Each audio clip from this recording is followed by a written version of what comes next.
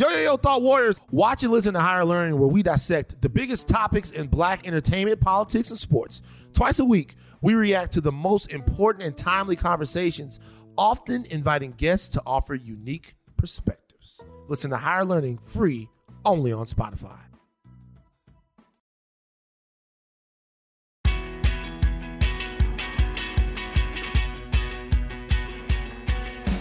This is the second time we've done this. Anthony Jeselnik is here. Grantland, I'm going to say like 2013 maybe you came by? Yeah. Somewhere in there, 12, 13? Yeah. This one's going to be a lot easier because you won't be as nervous. You know, it's like the second time around. Point. Yeah. I was shaking. Yeah, I was excited to have you on the last time. And I think I pursued you as a guest, which I don't normally do. Probably. Normally I have third parties, but that one... I was like, I gotta get Jeselnik. I gotta dive into this guy. Yeah, I was psyched. They even like knew who I was. You know, yeah. So like I ran into Kimmel a few weeks ago, and he just quoted one of my tweets to me word for word, and I was like, I was shocked. Like, and he was like, "Oh yeah, Bill Simmons and I like screenshot back and forth your tweets all the time." That's not a lie. Yeah, me, Sal, Jimmy, and Daniel Callison, my old producer there. Every once in a while, you'll have a tweet. And we have this text chain that if anybody ever hacks it, we're all done. But sometimes you'd be like, man, fucking Jeselnik still doesn't give a shit. It's the best. That's how I know everybody gives a shit now. You're like one of like the 5 people left that just does not care. I'm the last guy. I think you can do it, but I know I might be in trouble when someone texts me, great tweet. When they don't like retweet it or comment on Twitter, they just text it to me. I'm like, oh, you can't endorse this, but you think it's funny. Oh, it's like stealth. Exactly. Stealth praise. Yeah. Yeah. I feel that way about almost all your tweets. Yeah, pretty much. I'm like, I'm not retweeting this, but I fucking loved it. Before I send any tweet, my thumb hovers over that send button. I'm like, and I almost always, 99% of the time, hit send, and then it's like, let's see. You really don't know. You really don't know what's going to happen. I used to be there, and around 2012, I just couldn't do it anymore because the fear of the backlash. And the problem is when you're doing tweets like that, and if you go back and read like my tweets in 2009 and 2010, it's like you're just firing them out, and some of them hit, some of them don't, but you don't know. Mm-hmm. And we've removed that, I don't know, that adventurous nature of Twitter, where it's like, I don't know what's going to happen here. Nobody wants to find out anymore. It's become a press release, you know, and I worry that's going to happen with podcasts. So there's going to be a way you can search podcasts. For terminology and start getting people that way. Because Twitter, it's easy. You just search like certain keywords on Twitter and you can find everyone's stuff. But podcasts, you can't. And people say some wild shit on podcasts that it could that could be the next frontier. I always, but especially longer ones, about 80 minutes in, I start to get groggy. That's when like the weird shit starts coming out. Exactly. Weird basketball opinions. You start going, hey, Chris Paul's a loser. He can't win. And then you're like, whoa, did I say that? Why did I say that? At the end I did Joe Rogan's podcast the other day, and it's like let's hear about that. And what does he do? He like tries to wear you down. What is the methodology on that? It's different with me because I'm a comic that he knows. You know, we see each other almost every day at the store, so it's a different vibe than if he's trying to really get something out of someone. And I was like, I don't really remember saying anything edgy or controversial or anything. And then I see like a blog the next day being like, Anthony Jeselnik calls Jerry Seinfeld aggressively corny. And I'm like, yikes. I did not remember saying that, but I guess I did. That's the thing. And this really worried me with podcasts once mine started to take off during the Grantland days. Like, people can pull stuff out of context in a conversation, and it doesn't account for tone. No. It doesn't account for, can you hear in my voice I'm joking as I'm saying it, or any of that stuff, what the context of the whole conversation was, and they can just pull out the little tidbit. Yeah. And that becomes the thing. I think people are wiser to that. What's weird is this is one of the few benefits of the Trump presidency, I feel like, where people are actually more suspicious of things like this now. Absolutely. We're in a new era where people are like, well, wait a second, are we sure that? Yeah. That doesn't pass the smell test, and they'll at least kind of examine it for a second. It's crazy. I mean, even where that's going with like the deep fakes thing, where you can like make someone's face yours and do a thing that like every video is going to be suspect. Pictures are already suspect. Yeah. But people still believe in Jesus. You can't fake comedy. Yeah. Jesus and comedy. Yeah. Yeah. Yeah. That's, I read this whole story. I think it was on like Wired, one of those places about deep fake porns, how this is like the new frontier. Mm-hmm. And these people spend days putting like Emma Watson's face on some porn actress, and then they put it out there like it's her. Well, I've done that. That's a Like I took nightmare. like Scarlett Johansson and put my face over hers, and then I use that. You know what I mean? It's hot as hell. It's really good. That'd be pretty creepy. Yeah, super creepy. I haven't seen one that's not like creepy, but when they're well done, they can be funny. How does Kyle Dunnigan do the Instagram stuff he does where he's doing some sort of, it's not a deep fake, but he's blending I think it's something. like just a really good deep fake where he also does the impression. Like it's like a deep fake done as well as it possibly can be. I think those are great. It's super I think creepy. It's really good, and it's also like kind of haunting. Mm-hmm. But it's like where Jordan Peele did that commercial, like warning you against deep fakes, where he's doing Obama's voice, and it sounds exactly like him because it's like 4-dimensional. Yeah. You know, if you can do the voice too and the mannerisms, you can do a great deep fake. But if it's just slapping an actress's face on a porn star's body, you can kind of tell. You know. So I'm catching you at like the tail end of your press tour for your Netflix special. It's honestly a Where you do all never-ending these- press tour now with Netflix because you can see it forever. So it's almost, it used to be like 2 weeks out, start promoting. Now that's worthless because everyone hears Netflix and they want to go watch it right away. Yeah. So if you're even a day early, it's a waste of time. Right. So you had one in what, 15? For them? For 2015? Yeah. 2015 and now this new one. What did you learn from the 2015 one that surprised you? Because you think about like the history of the TV comedy special. So it goes back to like, you're talking HBO early. Yeah. That was when comics wanted to get on initially. They get either on the Young Comedian special or get an hour or whatever. Mm-hmm. Then it became Comedy Central, half hours, maybe possibly an hour. Then it kind of shifted back to HBO and Showtime. And now it's this whole Netflix era where it pops out of nowhere and people can see it in like 175 countries. Mm-hmm. Yeah, I mean, it's changed everything. It's so weird that this is my 4th hour Fire in the Maternity Ward. When I went on tour after Thoughts and Prayers, that's when I noticed.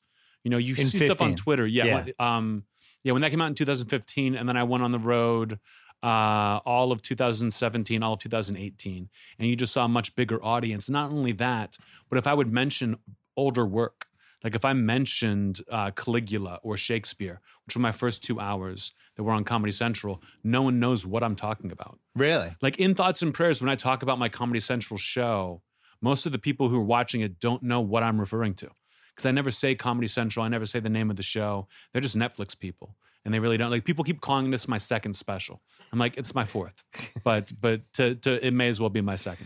Is it almost be smart for Netflix to buy the other 2 and just put them on there, so when they searched you, they all came up? Like the first one was an album. The second one, Caligula, was a special, and I really wanted that to go to Netflix when Netflix blew up. And Comedy Central and Netflix are at each other's throats. Yeah. Neither one wants to help the other in any way.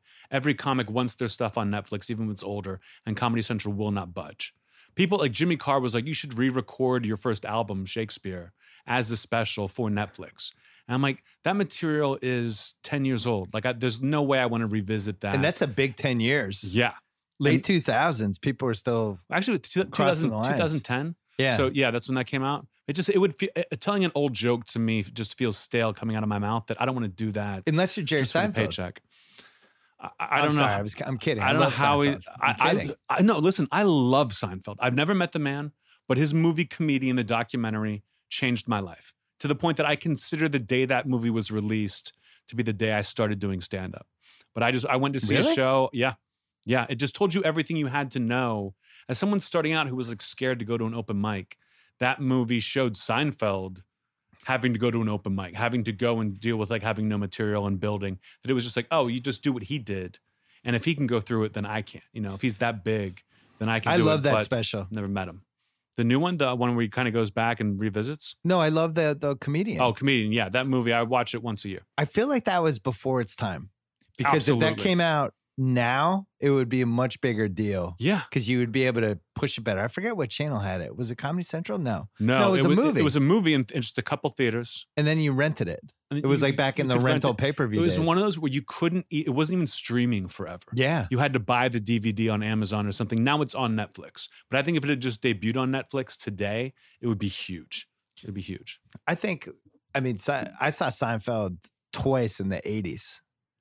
They're talking like because he was like one of the original Letterman guys. Mm-hmm. He's been doing it for 40 years. I think when you hit like your 60s and you've been phenomenally successful, I don't understand. A lot of comedy comes from, you know, either self-loathing or you're mad about something or there's some sort of conflict that it's coming out of. And if your conflict's been removed from your life, I don't know how you do comedy. That's a tough thing. Like I ran into Chris Rock and I was like, what are you working on stand-up wise? Yeah. He was like, nothing. Like I was on tour with him for a while. He's like, I'm doing this special and then I owe Netflix another one. He's like, maybe this summer I'll start working on the new material. And I see him, this is a year later, and I'm like, what have you been doing? He's like, nothing. He goes, I'm too happy. Yeah, that's I'm too happy to be Isn't that working on death for stand-up comedy? right now. Yeah, it really is. Like right now, I should be working on the new hour right now, but I'm so satisfied with this last one that I'm like, I need to wait till that wears Victory off. lap. Exactly. I need to wait till it wears off to go out because I'm so proud of that like going up and bombing with new material is so unappealing. But at a certain point, I'll be like, no, let's go. I need this. Your manager should have paid some writer to do just total hit piece on the special. Oh, get your juices flowing. That would have done it. That would have done it for sure. This piece of shit. How do we keep allowing this guy? Yeah, You've been like, what? I keep waiting for something to happen that'll tick me off. People are afraid of you now. Yeah, but usually still something makes me mad enough that I'm like, I'm going to go prove everyone wrong, and I haven't found that yet. So this is a compliment and an insult. Maybe this will get your juices going for the next special. Please. You're the greatest roast battle judge of all time. Thank you. It's a compliment and an insult. I don't see how it's an insult. Okay. I think why would it be an insult? Well, it's my favorite show, so. I mean, that's an insult to you, I think. Like you should have better taste in television. But that's my favorite thing in the world to do because you can't prepare. Like the and you're work just sitting there for 10 minutes and all you have to do is just one killer joke. Mm-hmm. And I could see your brain like just percolating and then it gets to you and you're just like ready. Yeah. I'm so excited. And like the work I put into doing a roast is infinite compared to the work you put into doing roast battle. Roast battle, you just show up. But the roast is like months of banging your head against the wall looking for the best possible joke. And the roast thing, it's like we had too many of them. It became like professional wrestling where the guys kept going higher and higher to jump off whatever ladders. And then it was like a scaffolding. And then it's like at some point, the only way you can really shock me is to jump off like a 50-foot, 5-story building and do a belly flop on somebody. Like at some point, there's no more line to cross. Yeah, I really feel like they peaked with Charlie Sheen. Yeah. Like I did Trump, Sheen. Trump, it was great. Sheen was great. And Roseanne was like, it didn't matter. Like I remember doing a club the week after the Roseanne roast and it was like half filled. And I was like, I can't believe this. I thought for sure it would just be packed and people just didn't watch that roast. And now it's just gotten very hard to book them. Twitter changed things a lot. People get real-time reactions. And I agree, people have just gotten meaner and meaner, and you don't want to bomb either. Well, it's also tough. People being mean about somebody they've never met. And I don't know, the early days of roasts, this would be a good oral history book. But like the ones that I fell in love with, Shaq used to have those comedy roasts. Mm-hmm. He had a famous one. Was it the Emmett Smith one? He had two. Yeah. He had the first one was with Shaq. It was just on Shaq and Jeff Ross. That was when I fell in love with Jeff Ross. Yeah, he just like completely crushed it. It's an all black audience. He just was comes out like just firing. Yeah, and it was great. But one of the funny parts was like half the people didn't know what a roast was.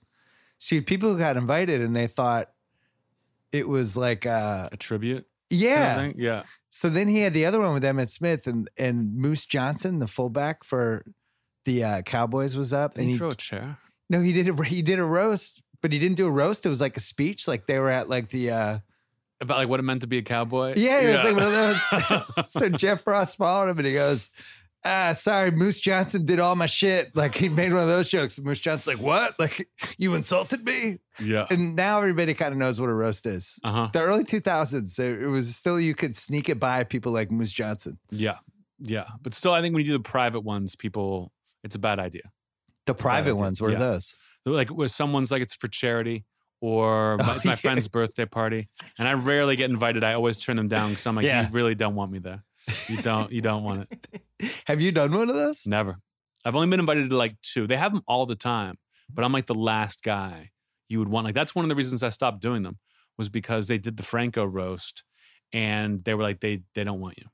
And I was like, why? I kill. And they were like, yeah, but as of right now, we've got Natalie Portman and Kate Hudson is on the dais. Like, we don't want you going after them. And I was like, I kind of see your point. You know, like these are like Hollywood princesses, and they ended up bailing anyway and not being a part of the roast.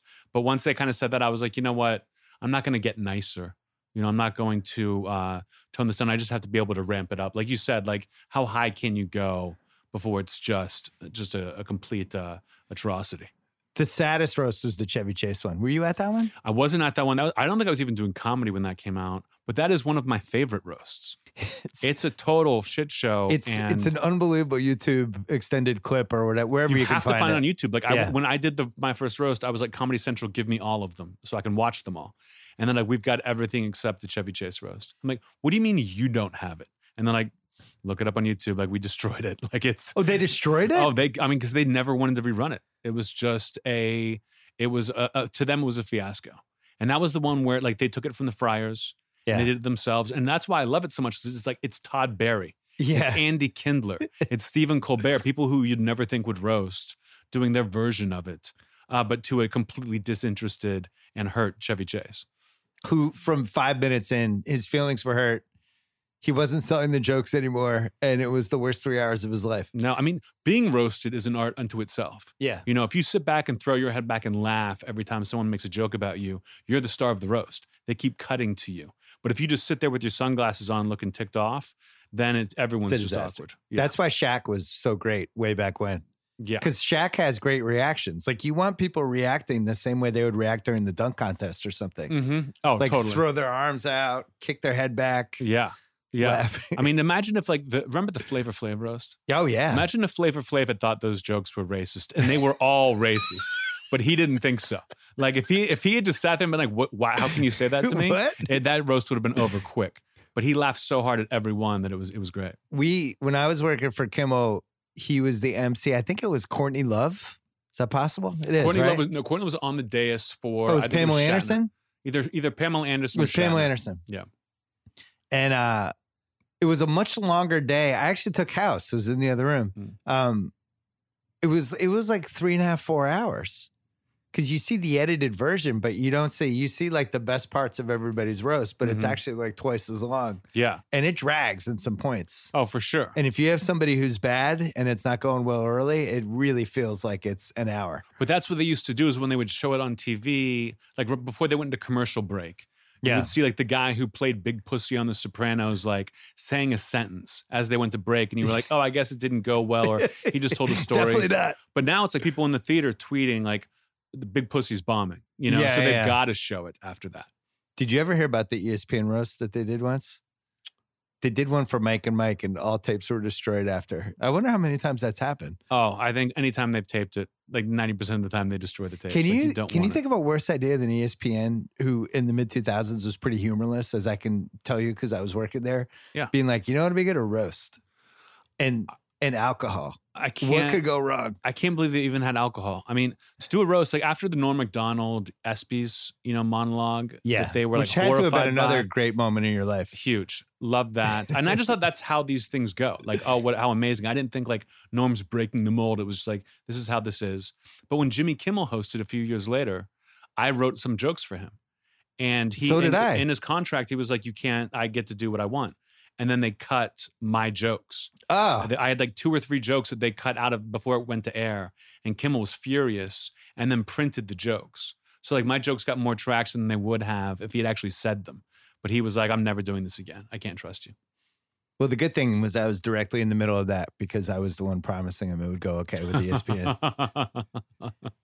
Yeah, it's just like they cut his monologue from like 8 minutes to 4.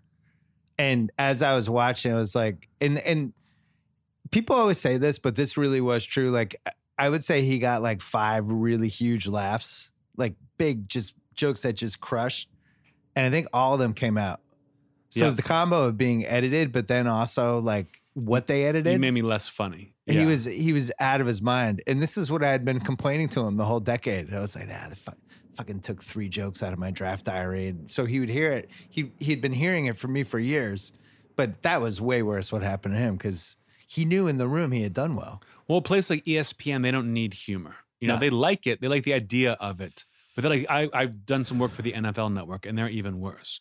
They're like, don't you dare make a joke. And if you do, it better be about like clowns or something, because you can't make fun of these athletes. So when you're at the ESPYs and everyone you're making fun of is in the audience, they're not happy. Like they used to hire a comedian to host the porn awards. Yeah. Like the adult video awards. And every year the comic just completely bombed because they're making fun of porn and porn stars to an audience of porn stars. And they have no sense of humor about themselves. First of all, you act like I didn't watch that every year on Showtime. It was always the best 10 minutes of the year from an unintentional comedy point. Oh, I used to fantasize about it until it got to Showtime. And I was like, well, if it's on Showtime, how good can this really be? You know, if it had been on if you got to buy it for $99.99 on pay-per-view, I would have done it every year.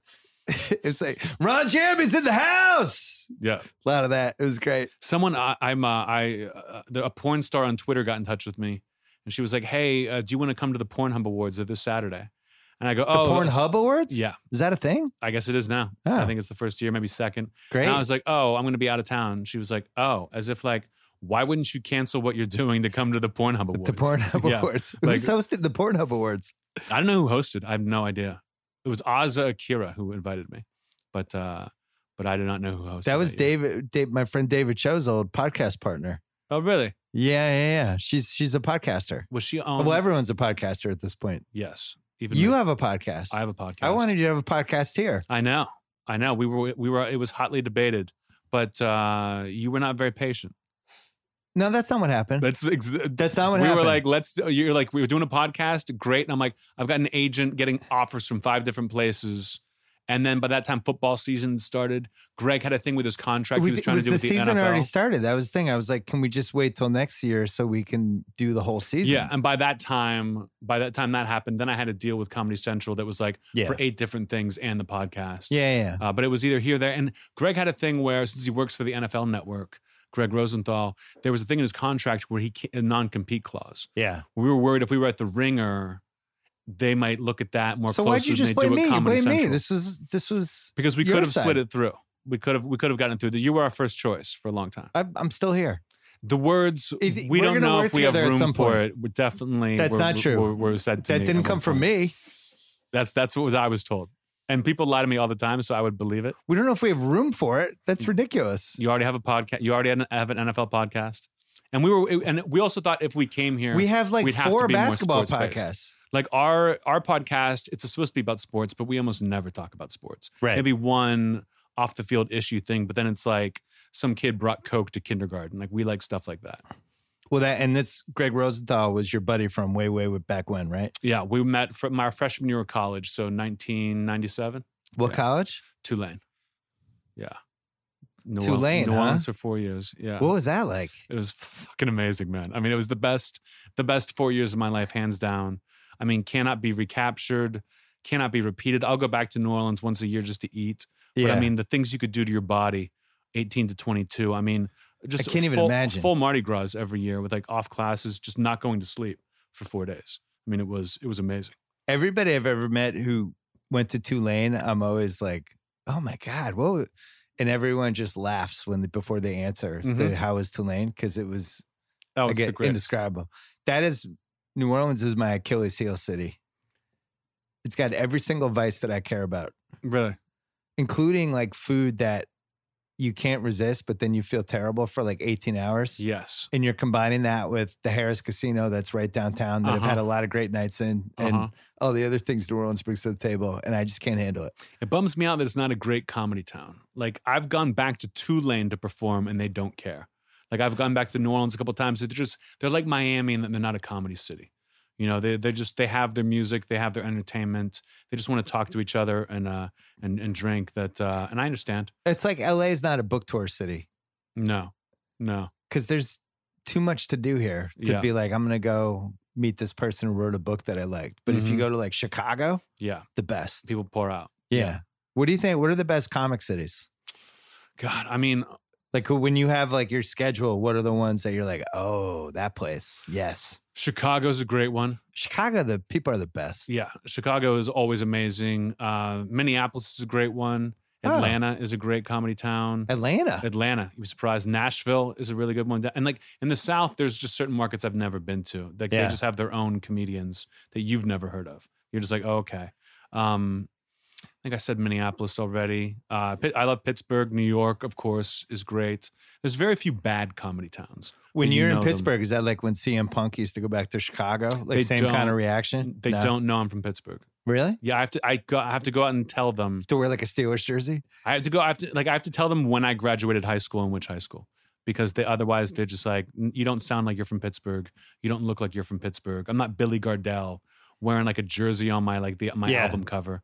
Then I don't talk about Pittsburgh things. That they're always surprised. Wearing like a Bettis jersey. Yeah. Yager. I just had to get a new jersey. I just had to. I had like 3 Antonio Brown jerseys. I was like, I just can't. After I kept like holding on to Antonio, I was like, you know what? I still love the guy. I still love him.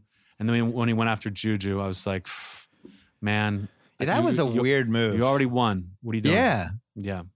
That felt like jealousy to me. Like somebody who leaves a TV show and then they replace him with the new lead of the show. Yeah. Like if Caruso had gone after Jimmy Smits and NYPD Blue or something. Yeah. There's some ego stuff going on there that had nothing to do, I don't feel like, with Juju.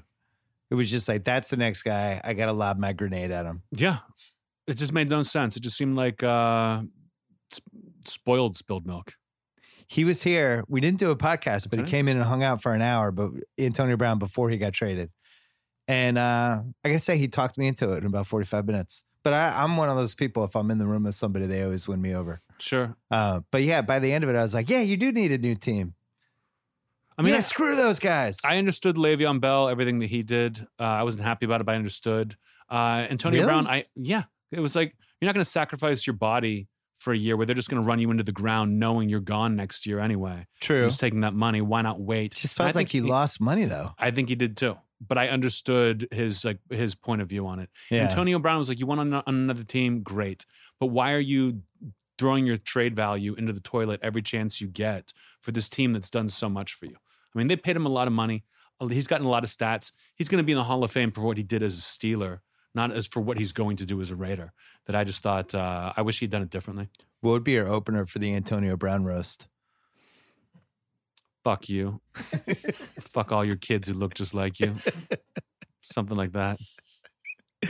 Do you think he would be a bend over laughing guy, or do you think he would be a Chevy Chase just silently smoldering the whole time? Sunglasses on, wide, fake smile the entire time. Fake smile the entire time. He'd only laugh if he made fun of other people. But there's that there's that in between. You just got a big smile on your face. Like I remember when I did Last Comic Standing, Keenan Ivory Wayans hated me. But he knew if the cameras cut to him looking mad, he would look like a jerk. So he just had like a huge smile on his face all the time that I knew. Why did he hate you? Because no one expected me. They thought I was going to come out and host. And I was like, no, I'm taking this show over. Yeah. I'm going to make it my own and make fun of the judges, make fun of the contestants. I'm the best stand-up comic in 3 square miles from here. And I'm going to let everyone know. Yeah. And they cut all of that out. They cut it off. Yeah. They told me, they're like, Anthony, we cut everything that made you look like an asshole. And I was like, why do you think I did the show? To look like an asshole on Last Comic Standing. That would have been so funny. I thought, honestly, I walked out of Last Comic thinking I could get an Emmy for hosting a reality show. That's how crazy it was. And Jeff Probst was like, no. Yeah, no. This is mine. I think Ellen won it for Game of Games or something. No. Yeah. Who would be your dream athlete to roast right now? Who do you think would react the best, who has the best material? I mean, everyone always talks about Shaq, like you said. Shaq is Comedy Central always thinks about getting him, bringing him on a roast, or doing one of him. How do you think LeBron would handle it? I think LeBron would be too controlling as to who he booked. Like Comedy Central always thinks that if they class it up, they're going to get George Clooney, they're going to get Brad Pitt, and it's like, no, if these guys wanted to do that, they would do it themselves and control it all. Yeah. Like Dennis Leary's roast way back in the day, one of the first on Comedy Central, he had total control over what jokes were used and who was on the dais. So I think that would be there's like no Bill Hicks jokes. Those are the only things they cut. But anytime someone mentioned Hicks, Leary had it gone. There was no reason to even do that. Now but athletes do not have a great sense of humor.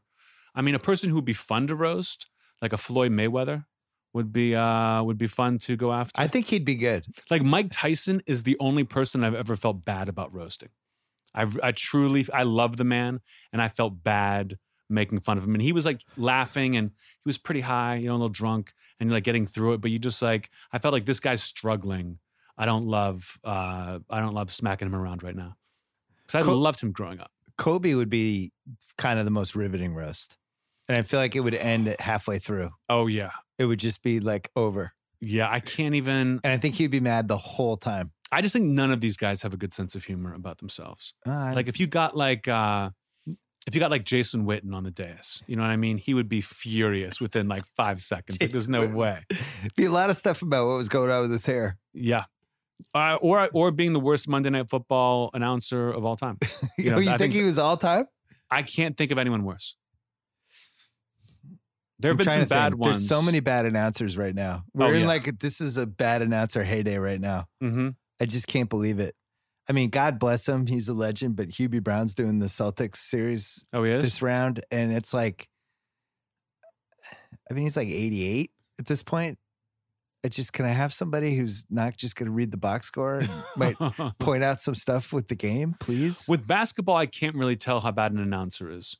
Baseball, it's very obvious, which is why I think there are fewer bad announcers in baseball. But in football, if you're bad, you've got like 3 minutes to show how bad you are in between every play that it really shines. Well, and also you have Romo, whose former teammate, who is so much fun. Just killing it. Yeah, from the get-go. Just that enthusiasm. I think it's weird when the guys lose it. Like I always felt like Sims was pretty good. Not great, but he was good. He's passable. Yeah. And then the last couple years, he was completely unlistenable. And I just want to know what happened. It's funny. I think I was just too young that he was like grandfathered in for me. That like I always remember him. I remember him more as an announcer than as a quarterback. Really? From growing up. That when he started to lose it, it was like, oh, that's Phil Simms. I didn't realize that he was, but I guess you're right. I remember Madden and Summerall. Madden never really 100% lost it, but he definitely was better in the early years. Like I would say anybody. His Summerall, though, it was tough to tell with Summerall that he lost it because his style was, very short sentences and stuff. But when he's just getting names wrong, that's usually the sign with announcers. When they would show them in the booth toward the end, you were like, "Oh man, these guys aren't going to make it through the game." Yeah, that was rough. So you think LeBron would control the whole thing, roast wise? 100%. What about Tom Brady? I feel like he would be laughing the whole time and almost like not getting the jokes. I believe that 100%. Like I had friends who wrote for Peyton Manning on the ESPYs when he hosted. And then like a lot of times they had to explain the joke to him and he would deliver it perfectly, but he wouldn't get what the joke was. And he's considered to be one of like the super funny athletes. Mm-hmm. And I think he can be. I just think you have to tell him. I'm sure he probably just takes direction really well. Some people don't. I've talked about this on pods before, but the whole concept of athlete funny, I really enjoy. Mm-hmm. When an athlete is supposedly hilarious, but it's only in the context of other athletes. Yeah. If you actually put him with a hilarious person, he's not hilarious. A total disaster. Yeah. I always like, O.J. Simpson, of course, from I've heard of him. The Double Murder was hilarious. And then you go back and try to watch Naked Gun now, and you're like, that's not as good. He peaked. He did. They should deep fake the O.J. scenes and put Barry Sanders in there or something. Try to save it. Because that was like an iconic mid-'80s movie. Oh, yeah. And it's impossible to watch it now without the OJ part just overshadowing it. It's not all impossible because he's not in it that much. And it's so funny. And he's like the Roadrunner in that movie where he's always getting beaten up and tortured that you don't like, you're laughing at him, getting like dragged by a bus for across the country. That it's not as hard to watch as I would have thought. It's funny watching these movies with my kids, the movies that I grew up on, and some of this stuff is so inappropriate. I mean, my kids, they'll roll with anything, but like the original Vacation. First of all, they dragged the dog, and there's just a leash left. And my daughter was so upset about that scene, she just wanted to stop the movie. I thought it was hilarious, but they put the grandmother in the car, and they drive like 1,000 miles with her. I don't know if they would do that now. There's a lot of I'm not sure this would go now. Yeah, I didn't see the new Vacation, but I was wondering how did they change this to... They made it less funny. I got to imagine. I don't like when they redo the classics. No. If I can still watch the old movie, don't touch it. Yeah. Especially a comedy. especially a comedy. Comedy There's no especially. reason to remake The Bad News Bears. Have you had offers to be like the lead in a comedy or anything? Like I've had offers to be in the lead in something that's like super low budget and it's never going to get made and never has been made. But usually it's like someone will offer me something and I'm like, I'm on tour right now. If I wasn't, I would be happy to. Like I just met with like the head of a movie studio. And he's like, would you ever want to be in a movie? And I'm like, yeah, if the head of a movie studio calls me his favorite comedian and says, here's a movie role for you, I'm happy to do it. Am I going to run through auditions? Right. No, I'm not. But you know what I can do. I've proven it. Give me the part and I'm there. And I'll show up and do as well as I can. I'm surprised you don't have like one rom-com in your background where you're like the lead guy's best friend who doesn't like the new girlfriend and is just doing these PG-13 insults. And then a year later, you really regret being in the movie. Anytime they described it as like cute, or I knew that they wanted someone just like a good looking young guy to be like the kind of the smart ass, I rejected it immediately. That was it? I wanted to play evil, not kind of the smart aleck, you know? I wanted to be like a villain. You want to be like Skeet Ulrich and Scream? Like that kind of guy. It turns out you're the killer at the end. You've taken everyone's virginity first. The example I always used was I wanted to be Craig Kilborn in Old School. Old School. Yeah. Oh yeah. Yeah. You know who else wants to be Craig Kilborn in Old School? Craig Kilborn. Yeah. that was a pretty big letdown watching that. Like that movie was so funny and he was just not funny in any of his scenes. Oh, you didn't think so? No. I actually enjoyed how ridiculous the casting was, that it made me enjoy his scenes. I mean, but I don't think I enjoyed them for the reason he thought I was enjoying them. He was in it so little that it didn't like ruin the movie for me, but I was like, oh, this is a missed opportunity. Like Jeremy Piven is in that movie and isn't funny. That I'm like, why is he, I know why he's playing this character, but they should have given him more to do. But that movie holds up. Jeremy Piven's been in a lot of stuff that did you know he was in Major League? We just did a rewatchables on Major League and they cut him out of Major League. He was on the bench as an Indian like bench jockey guy, like who yelled insults out, and they just cut all of his scenes out. Really? Yeah. He's got like a really interesting IMDb background. That's funny. This 80s, 90s stuff. I had no idea. What about Entourage you could have done? Yeah, they never came to me for Entourage, but I would have definitely done that show. I saw every episode of that, just like hate watch. Just like, I can't believe this is a real thing. Went and saw the movie opening day and like couldn't believe the people unironically laughing. Like it'd be like, come on, bro. And they'd be like, haha. I'm like, are you serious? This still gets you? I hope they make another one. If they made another movie, I mean, that movie did so badly. It did. That there's no way they missed make its another moment. One. For sure.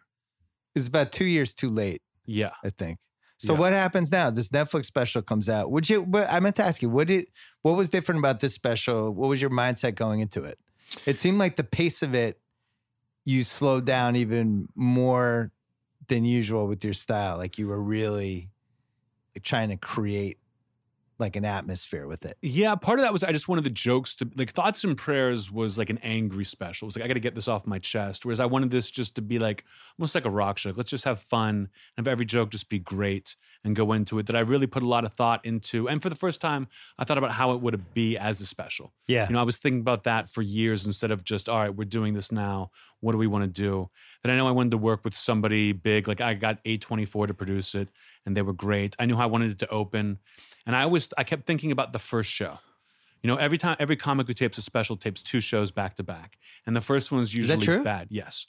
Almost occasionally someone will tape just one and you can tell because they don't have things they can like move around to. If something goes wrong, they have to leave it in. Usually they tape 2 that night in a theater or wherever. And the first one's bad because I'm off. Like I'm like in my first tapings, I'm like, I'll be a little sweaty. You're just like, you want to get it right. And the audience is good, but you're just not yourself. And so this time I really was like, that first one's going to be great. I'm going to make sure it's great. To the point that I went out and had mentally prepared myself enough that it was. Like, that was like, I thought that was the better show between the 2 tapings. And to the point where I almost didn't want to go out for a second show. I was like, maybe I'll just go out and screw around, or maybe I'll just like, maybe I'll leave. Like, who cares? And then we did and then they go, John Mulaney and Nick Kroll are here to watch the second show. And I was like, my friends are here. I got to go out and kill it. You know, I can't let them see me do a bad show. So did that. And then afterwards, the director comes back and he's like, that was great. We're definitely using the second show. And I was like, what do you mean? The first show was amazing. And he's like, we got better coverage. in the second show. Just after watching you do it once, we were able to and I was like, oh, well, I'm glad I didn't just throw it out the window. But Jesus. But that was one of the things I thought hard about. And it still benefits you because when you need to go back to the first show to cut something out, you look good, it looks the same. But that's what I really prepared for on this one. One of the things I like when you do comedy is when you get mad at the audience. And you take their reactions personally and you put them on the defensive, which is a really hard thing to pull off. Totally. I mean, usually that could go really wrong in the wrong hands. I've never had it go. It always gets a laugh from me if you keep it short and you go back to being normal. Like if you lose your temper, it's always going to be bad. Yeah. But I yell at crowds who are laughing, for not laughing hard enough, and people love that. Yeah. It's rare that. And if I know a joke is just like this joke should be getting a bigger laugh and it doesn't. Like if a joke is too smart and that's the only reason. Like I went on a European tour where I was like, are they going to understand what I'm saying? And they got jokes that American audiences didn't get. Really? Like they just, they know, they understand English better than they can speak it. And so they got all the nuance that some American audiences just totally missed. I used to love Carson. It was my favorite Carson thing when he would take it personally when he didn't get a laugh on something. Oh, yeah. And then Letterman learned to do his variation of that. And I remember the first couple years with Kimmel, because he was really new as a host. And it took him probably, 2-3 years to almost stop when a joke didn't work. Because initially, if you don't have the experience, the habit is just to rush to the next one because the silence made you uncomfortable or like the lack of reaction. And it's so funny watching him now. Like he fucking loves it when the joke doesn't work. Sometimes that's funnier than when the joke works. Oh yeah, the facial expression when a joke bombs is better than anything else. Conan's great at it. Yeah, I think the reps of doing a show like that, eventually you're going to get good at knowing how to react. Oh, I think you just find a way to fill out the time. Like I'm sure when I first start doing an hour, I'm doing 15 minutes. I'm thinking about that 15 minutes. Like I don't want to go short.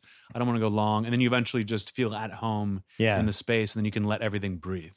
But like Milton Berle had never told a good joke in his entire life. His whole act was telling a joke that didn't work, and then he would react to it in a way that killed everybody. Uncle Milton. Yeah. Legendary SNL hosting performance by him. Yeah, didn't they? It's prominently featured in all of the books about SNL. Didn't he just break out of every sketch and just refuse to do it? He's mugging, and it was like everything they never wanted that show to be. Yeah. Do you feel like, I've asked a couple of people this that come through about comedy classes where it's almost like sports where, the guys in the late 80s, early 90s, they're kind of clustered and they all kind of came up doing the same clubs together and they're all friends, and then they kind of hit at different points around the same time. You kind of have your own class, it seems like. When you were coming up, when did you start doing comedy? Like 07, 08? So you're in there with Aziz and Aziz was in my class. Mulaney. Kind of Aziz, Mulaney. I would say almost 17 years in October I've been doing it. Aziz, Mulaney. Like BJ Novak was just like one little class ahead of me. Yeah. I just remember I would see BJ Novak on Premium Blend. And I would say, okay, you know what? Next year, I bet Dan Mintz gets Premium Blend. And the year after that, I'm going to get Premium Blend. And that's how it would work. Yeah. I just knew those guys and their progression. And BJ or Dan Mintz got the half hour. Next year, I'm going to get the half hour. And I would. There were people that I could follow, that aspirational jealousy of this guy got it. That means I'm going to get it next. But yeah, my class, I would say Mulaney, Kumail Nanjiani, TJ Miller, Pete Holmes. Those are the guys, or Hannibal Buress, I would put in that class as well. Yeah, but then we came from all over. I was one of the only guys in that class from LA. I met a lot of those guys when I moved to New York for a couple of years. They were all Chicago people or New York people. Was Whitney Cummings in that class? Whitney Cummings, I think, started right after me. She would be in that class too. Yeah. Yeah, she started in LA. Do you feel like there's a class now, like a late 2010s group that's emerging, or is it just so different now with the internet? It feels like some people are making big leaps. Like I would put Ali Wong in my class, but for a long time, Ali Wong was under the radar, and now she's like one of the biggest things in comedy. Yeah. But she never went anywhere. She didn't come from nowhere. I've been watching her grow as long as I've been doing stand-up. I got Sebastian Maniscalco, who's a couple years older than me, but and has always been working and now just suddenly blew up. That you'd be like, okay, I guess we're in a similar class. But the people below me couldn't name one. Like that's how little I know now. Like if I need an opener, I've got to call people and be like, who's young and good? Because I only watch people who I follow at the comedy store or at the Comedy Cellar. Otherwise, I'm not watching a lot of stand up. What's the best place to do it in LA? Oh, the comedy. Actually, I'd say Largo. If you're lucky enough to be in that league, because Largo only takes a certain kind of comic, and you got to be able to sell the place out. $30 tickets. It's a big place. The store is more like you're going to see hundreds of people or like dozens of comics, and so it takes the pressure off. Where I don't do as well on a Comedy Store show because people aren't there. They're not all there to see me. But at Largo, they're all there to see me and whoever I brought. So they're good to them. So I'd say Largo's my favorite, with the Comedy Store being a close second. You haven't played Kimmel's place yet in Vegas. And it just opened up, right? It just opened. Yeah. Everybody was going nuts about it. They actually spent a lot of money trying to make like the best possible comedy place. For some reason it didn't really happen in Vegas. But it's a comedy club, right? Comedy club, yeah. I think that's the tough thing is that there's so many theaters that do it. Yeah. Like I always do the Mirage, like the Terry Fader Theater at the Mirage. It's like where Leno plays. You just do one night and get the hell out. The idea of staying in Vegas for a weekend and having shows to do at night is like my biggest nightmare. Like my biggest nightmare. Do you gamble? A little bit. I'll throw money on the sports book if I'm around for that. Like last time I played Vegas, Steelers under. Never bet on or against the Steelers. Okay, never smart. Because I don't want to double lose. Or like win the bet and lose the game, and then you're mixed up. That I'll call my friend Greg Rosenthal and be like, what 4 games are pretty much locks to you, and do that. Then go the opposite way. No, he's good. He's good. Yeah, I've had I do bet on my own team. And it's been very profitable because I don't know if the Patriots have won 6 Super Bowls, so it's been really good. I didn't know We're that. up to 6 now. I didn't know that. Yeah. Who heck? I was in Boston. It's been great. Someone heckled me. They were like, "Fuck!" What did they yell? A Steelers thing? It was something about probably the Steelers. A Roethlisberger and I was related. like, "Wait!" They go Steelers suck, and I go, "Really?" I feel like it's been forever since we lost a Super Bowl, and it was right after you guys had lost. The last Super Bowl, and they were like, all right, pretty good. Pretty good. Yeah. I want the Steelers-Pats rivalry not to die. It was good there for a while, and then I felt like we really had the upper hand there for 10 to 20 years. We've never been underneath you ever. 20 years? I'm trying to remember. 96, I guess you had the upper hand. It was a long time ago. I'll never forget that AFC Championship game where you guys just came out of nowhere and destroyed us.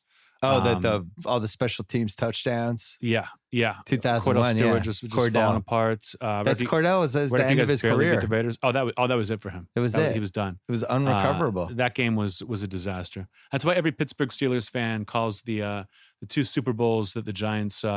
When the Giants beat the Patriots, the greatest non-Steelers Super Bowls ever. It seems like a lot of people feel that way. I enjoy, listen, I understand why the Patriots keep winning. I don't want to be like a hater and root against them. Yeah. But whenever like a story comes out about Brady and Kraft hating each other, or like Brady and Belichick hating each other, I love it. Like I love to hear that like they're all miserable, crying into their piles of money and Super Bowl trophies. Brady was at the Kentucky Derby last weekend with Amendola. Yeah, he still does it. Like 15 of his dudes, I can't. And they go and they just do the whole thing. But wasn't it like a fact that Amendola was on Molly last time he was there, and he won and then was giving away free money? And you see him, he's wearing mirrored sunglasses and looks out of his mind. I've heard variations of this story. I thought it was Welker though. It was Welker. You're right. But was it? I don't think it was confirmed that we knew what he was on, but he definitely just seemed super happy. It was like you're too. Even though you won, you're too happy, and you're wearing sunglasses inside, which is something. Sunglasses inside is tough. Yeah. Unless you're like a rock star, and if you sunglasses inside and you're chill, it's like maybe he's just sensitive to light. Maybe he doesn't want fans bothering him. Sunglasses, and I'm handing out cash to whoever wants it. Yeah, you're probably on some drugs. Red flag. Yeah. Do you want to make fun of Jeff Ross before we go? I'd love to. I mean, it's hard. The guy's perfect in every way, but I just think it's cool that he's finally moved on from the roasting thing. It's so that funny. He's just like, I'm just going to get back into just pure stand up and just leave this roast thing behind. It's the funniest thing ever. We wrote for Jimmy for the AMAs one year in the 06, and he was like, I got to get out of roasting. I'm going to get pigeonholed. And everyone was kind of like, why? This is a great lane for you. Like, really? You think I should exploit it? And within 5 years, he was the roast master general. But it was like he was the last one to realize this is great real estate for you. He's also the only guy who could have stayed as long as he has stayed. You know, it was just he hit the right tone of like lovable but silly. Like Lampanelli had like a short lifespan there. Yeah, Geraldo, I don't know how much longer he could have kept doing it. It was tough. He seemed to like he was like an edge too angry to kind of have a 10-year lifespan with his it. last 3 or 4 roasts, he almost had nothing to do with. Like it was like a lot of it was written for him. He didn't care. He would just go up and just knew how to deliver it and knock it out of the park every time. But he didn't enjoy them. Like one of the reasons that I walked away after 3 was just knowing how miserable he was, seeing how happy Whitney was to walk away after 3. Yeah. That seemed like the right number to do. Yeah. He loves Ross will be there for, I think when Jeff Ross eventually passes, and I hope that's 50 years from 40 now, years from now, 45 days from now, I don't think you can ever do a roast again. Like, I don't know how you do it without him. It does feel like they might have to retire it. Yeah. The funny thing with him is I met him like in 2002, got to know him pretty well through Jimmy and those guys. And you could clearly see the course of his life where it's like he idolized Rickles and those guys. And you knew like, when that guy's 70, he's going to be whatever that generation's version of Rickles is, still banging it out, still a great late night show guest, and all of those beats, and he's on his way. He's the one comedian I know currently working today who could do a residency in Vegas until he's 95 and have it not be embarrassing. Yeah. You know what I mean? Have it not be like, he wouldn't have to change his act. He wouldn't change anything. He could truly be himself and enjoy it, I think. Whereas for me, and I know a lot of people, that would be pure hell. Well, he just loves making fun of people. Mm-hmm. But he walks into any room and he'll just see anybody and he'll be like, oh, look at this guy. And then all of a sudden he's going. The speed roast stuff he does live now is amazing. I've done we did a college together and he's like, come on stage with me and do the speed roast. Yeah. And usually and I've seen him do it in an audience with, you know, a very diverse audience. And you've got all these different people. But in this college somewhere in New Jersey, it's like 8 fucking white dudes who all look like Chad and then like 1 girl. And Jeff's just going down the line. And he could like if I'm like, I've got a joke, Jeff would throw to me, like, what do you got? But if I didn't, I'm like, I hope he doesn't call on me. He wouldn't every time. And I was like, afterwards, I was like, how did you know that I didn't have a joke? And he's like, I've been doing this so long, I can just glance up at you and I know if you've got something or if I should just move on. Like he can just move it so easily that it's like a sixth sense. I did when I was writing for Jimmy's show, he guest hosted for a week and we did speed roast on Hollywood Boulevard. And that was the idea. And it was like, so Jeff's going to go out and he's just going to speed roast people as they walk by. And I'm thinking like, how the fuck is he going to do this? Like, so he's just going to see the people and have a roast. And I was the writer assigned to it. And we had the camera crew and I'm like, this is going to be a fucking disaster. This is going to be the worst. And then he did it for like an hour. Yeah.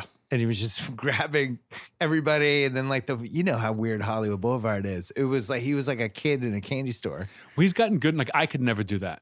If I started roasting people on Hollywood Boulevard, we'd get shot. Yeah, but Jeff, people like want to be roasted. It's like an honor and like they're delighted by it. They're delighted to be made fun of by him, that only he can really pull that off. I always like at the end of the roast when he's just crushed somebody for 12 minutes and he's like, with all that said, you're a great guy and you've been a great spirit and it's been an honor and I've been a huge fan. And he has a way of diffusing it in 10 seconds before the hug that nobody else is as good at. But everyone says those same words. You're like, they like almost make you, but he's the only one who means it. Right. The only one. He Everyone genuinely else does mean it. I agree. Yeah. What is the greatest roast joke that you've been the most jealous of that anyone ever told? Oh, for sure. Colin Quinn talking about Artie Lang, I think. Saying Artie Lang did so much cocaine in the 90s. He once got a handwritten thank you note from Pablo Escobar. Just the idea of Pablo Escobar writing someone a handwritten thank you note for all the coke they did killed me so hard. It was like the best joke of the whole roast. That's a great joke. I'll never forget that joke. You know, some of Norm's Weekend Update stuff is online now from the mid-90s when he's telling jokes like that, but the audience isn't laughing and he's just staring in the camera. I would watch a documentary of those 3 Weekend Update years that Norm did where he just like didn't care. Oh, yeah. You almost got that job, right? I mean, kind of, I auditioned for it. You were in the mix for it. And I thought I was like, the word was like, it's looking good. You know, like it got to the point where they were like, Lorne Michaels asked for your phone number. Lorne Michaels doesn't call people with bad news. Yeah. Someone else, and then he, like a day went by and I was like, I'm not getting this. Something Is that a happened. good thing or a bad thing? At the time, it was a bad thing. And now it's a good thing. Like I've talked about this before, but like that, it was so, that was a dream. That was the only job I ever really wanted. But to go in and kill the audition where like you're in the suit and tie at the actual desk, the camera comes down and they say, ladies and gentlemen, for Weekend Update, Anthony Jeselnik. And when I heard that, it's the announcer, I just started laughing because I was so happy that my audition, like I just breezed through it. I had my own jokes. I got them to laugh and they never laugh. Yeah. And it was just Colin Yost having to tell the same jokes over and over again with just 8 different people. That I was like, maybe I took it.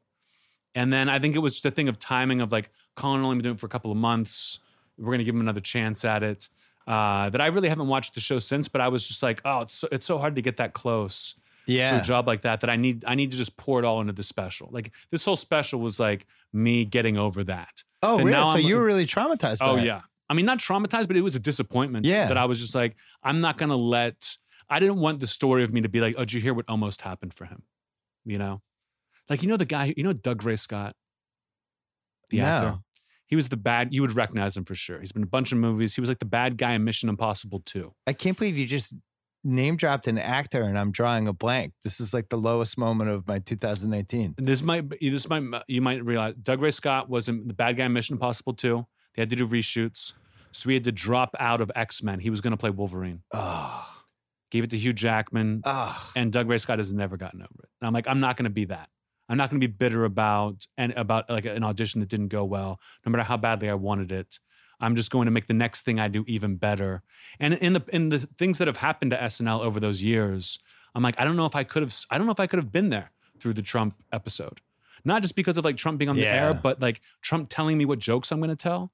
Like, no, that's never going to happen. That I don't know what I would have done, or if I would have lasted, or if the show might be better now than it would have been if I had gotten that job. But it certainly would have gone in a different direction. I liked your Comedy Central show. Thank you. Yeah, it was fun, but it was. I don't have any regrets on that because it wasn't meant to live forever. You know, it was so like pushing the envelope and the network at the same time. Like I'm working on a new Comedy Central show right now that's just designed to be easy to do. Like I don't want to fight with the network. I just want to go shoot it. You guys have notes. You can do it in the edit, and we're done. But it's not.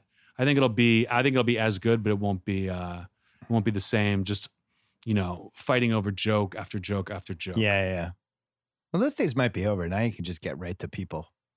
I think that whole day of the network notes thing is heading toward a slow ending. I mean, even when I did my podcast with Comedy Central, they were like, you're going to have standards and practices. And I was like, what do you mean it's a podcast? And I go, we sell our ads throughout the network. So you still can't do it. And I was like, I'm not taking this deal if I have to do that. So in my contract, they're not allowed to give me notes on the podcast. Really? Yeah. Because I was like, who would sign up for this if they didn't have to? And our podcast isn't so offensive that you're worried about what you're going to say. Right. But it's all those rules are weird, and you can circumvent them easily now. What do the next couple of years look like for you? I mean, I'll do this show for a little bit, and I assume I'm going to want to jump back into stand-up. I think I have at least one more special left in me.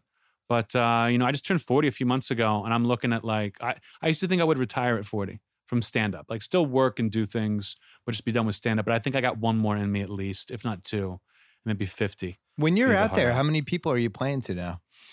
Anywhere from, I mean, if I'm doing a club, I sell out the club before I get to town. Yeah. No matter how big it is or how small it is. If I do a theater. But how many people is that?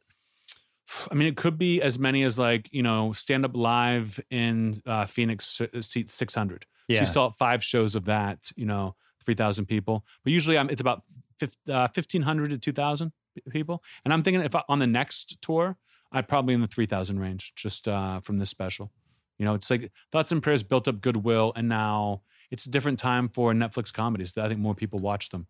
Just wait till you get the Ringer podcast. That's oh my god, up to like 5,000. I'm going to use this as leverage. I'm going to be like, listen to me and Bill talk about how things could have been. My contract's up in 10 weeks. You can. Is steal it us. Really? Mm-hmm. I said we have the. It's not even going to be a stealing. I'm just going to take it. We have the pickup. That's what I thought walking out of the SNL audition, man. You got to. I'll call you in one day. Yeah. Yeah. Call. Can you do it every week though? That's the thing. That's the thing now that I want to pull back on. We did a deal for 40 in a year, But I was like, I don't want, like, if I have time off, I don't want the only reason I'm stuck in LA to be the podcast. Yeah, and but like, you don't have to do it in LA. They say you can do anywhere. it on the phone, but I like doing it because I'm with my best friend and we're messing around. I don't want to do that over the phone. That's a contractual obligation. I don't want to have to do that. So I think we might try to do some fewer episodes. So I'd like to go live in Berlin for a month. You know, like now that I have kind of money and success and I can really go somewhere and write. I stayed in LA and wrote for a year before I started taking this hour on the road at all. I'd like to be able to go to another country and write. Sounds Berlin. Great. Yeah, Berlin was fun, Fucking man. Germans are there. Berlin was fun. I had a great time in Berlin. They make great cars. It's true. It's true. And they've lost some wars. All right, we'll talk. We'll negotiate. We'll figure it out. Yeah. Kyle, you've done a good job of not laughing too much. I've been during keeping this. it under wraps. I've heard you guffawing a lot. He was excited for this one. Good. Good. All right, Anthony, a pleasure as always. Always, man. All right, good to see you.